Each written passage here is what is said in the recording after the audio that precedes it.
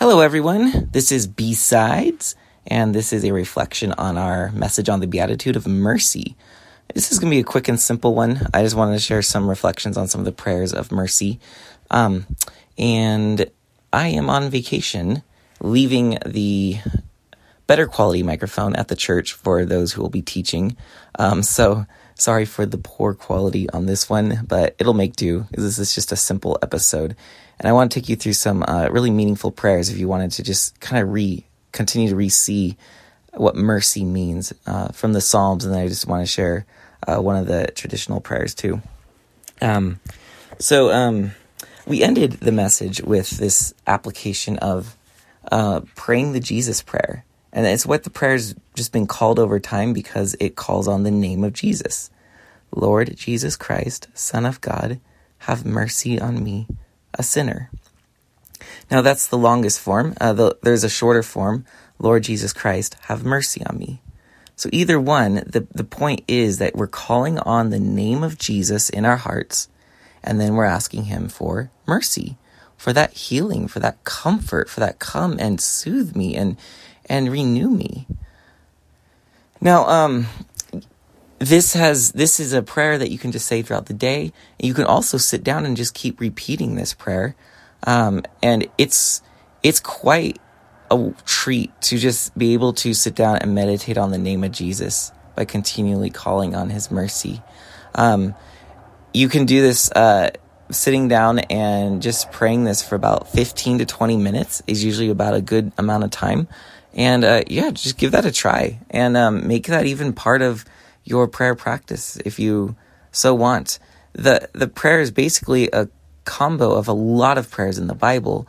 You think of Psalm 51 begins with, Lord, have mercy on me. You think of the prayer of the tax collector in Jesus' parable of the tax collector and the Pharisee. And the Pharisee had this ornate prayer and all the things he did. But the tax collector, it says, he beat his chest and would not look up to heaven and said, God, be merciful to me, a sinner.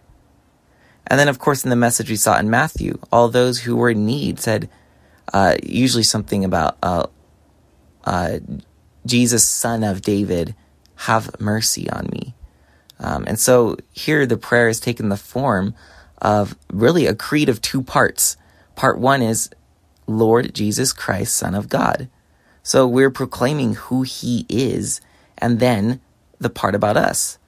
Have mercy on me, a sinner. He is our Lord. He is the Christ. He's the Son of God. We are the sinner who needs mercy. So Lord Jesus Christ, Son of God, have mercy on me, a sinner. And the reason for praying this, if you so choose, for 15 to 20 minutes in your prayer time, is that you want a prayer like this to really sink into your heart so that the heart begins praying it throughout the day. So that when you find yourself in conflict, what's your reaction?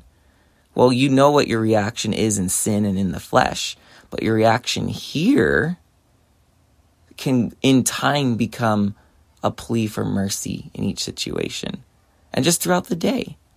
So that's the Jesus prayer. I highly encourage it.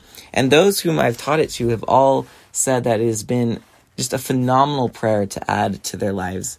And again, this is one that dates way back to the 4th century when all those men and women fled to the desert to focus on prayer and fasting.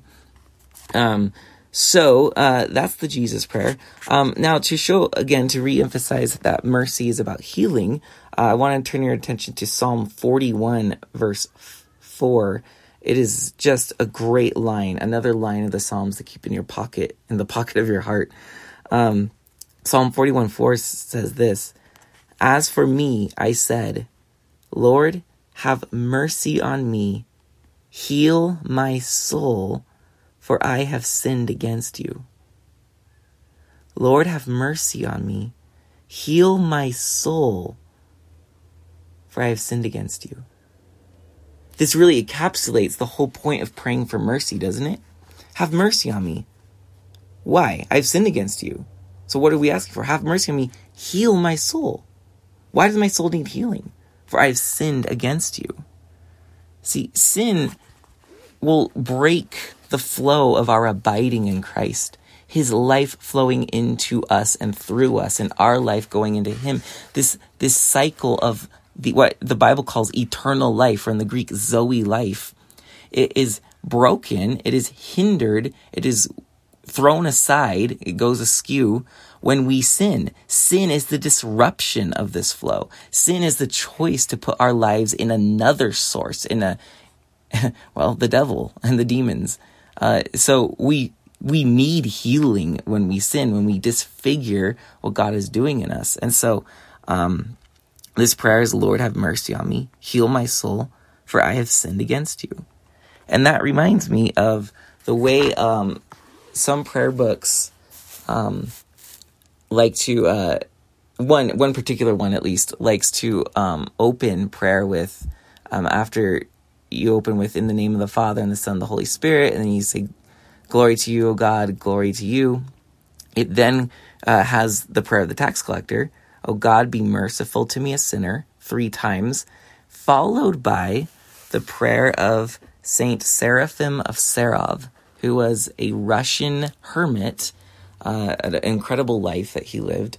And at one point, he ends up living on a rock and praying on that rock day and night with his arms raised for 1,000 days.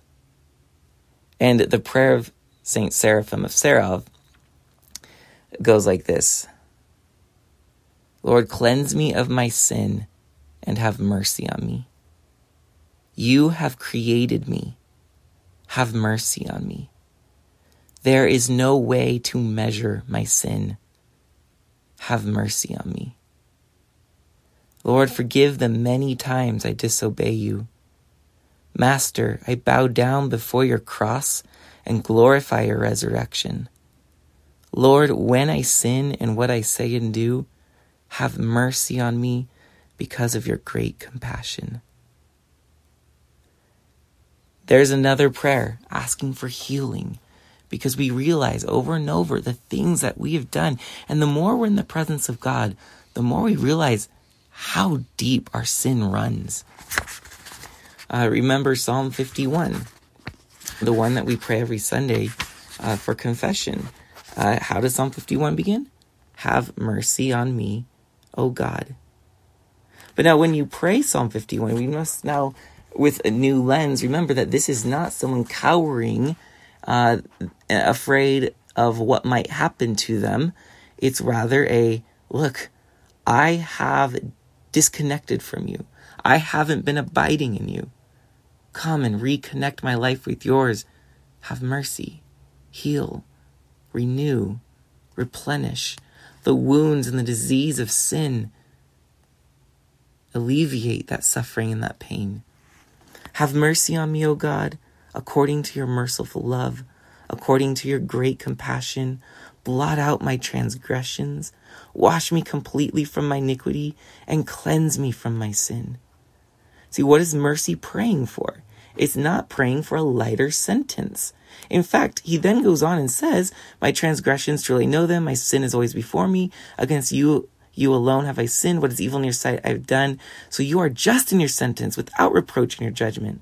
Like, look, I know I deserve really bad, but you are a merciful God. You want to heal our hurts. So the prayer focuses on, have mercy on me, O God, according to your merciful love. And then it goes, remember, this starts saying, blot out my transgressions.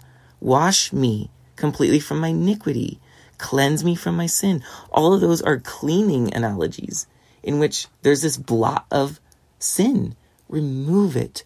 Mercy is the act of cleaning us from this filth that we've been wallowing in. It's a prayer for healing.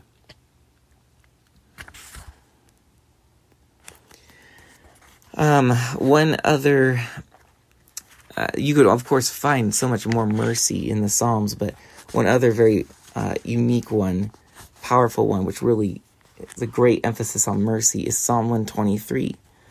Psalm 123, it's very short, it's 4 verses long, prays like this. To you have I lifted up my eyes, you who dwell in the heavens. Behold, like the eyes of slaves on the hand of their lords, like the eyes of a servant on the hand of her mistress, so our eyes are on the Lord, till he show us his mercy. Have mercy on us, Lord, have mercy. We are filled with contempt. Indeed, all too full is our soul with the scorn of the arrogant, the disdain of the proud. So notice two important aspects of this psalm, that the psalmist, the one praying, likens themselves to to a slave or a mistress looking upon their Lord. So the way that this is described is the way a servant would look upon their Lord, waiting for that moment to serve them. They're looking at the hand, right? The hand that would gesture, I need this, or come here, or go there and do that. They're staring at that hand. That's what a good servant does. So here in this prayer, you're staring at the hand of your Lord. And it says, so our eyes are on the Lord our God, till he show us his mercy. There is such a need and hunger for mercy that we're waiting on the Lord until that mercy comes. It's this eagerness, this waiting, this anticipation.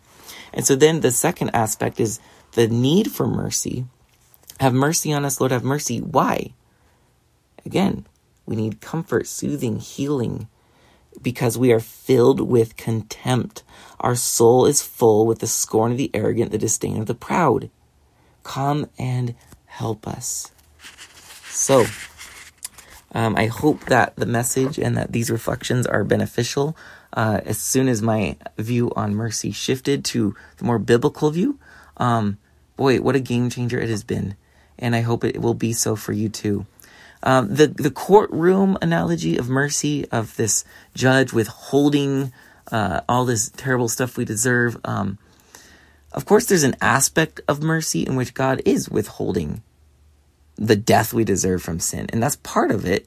But the other part is that he withholds that so that he can heal us. But we overemphasize the courtroom aspect, mostly in the Reformation, because John Calvin, he wrote a lot about salvation through the lens of a courtroom. Why? Because John Calvin was a lawyer.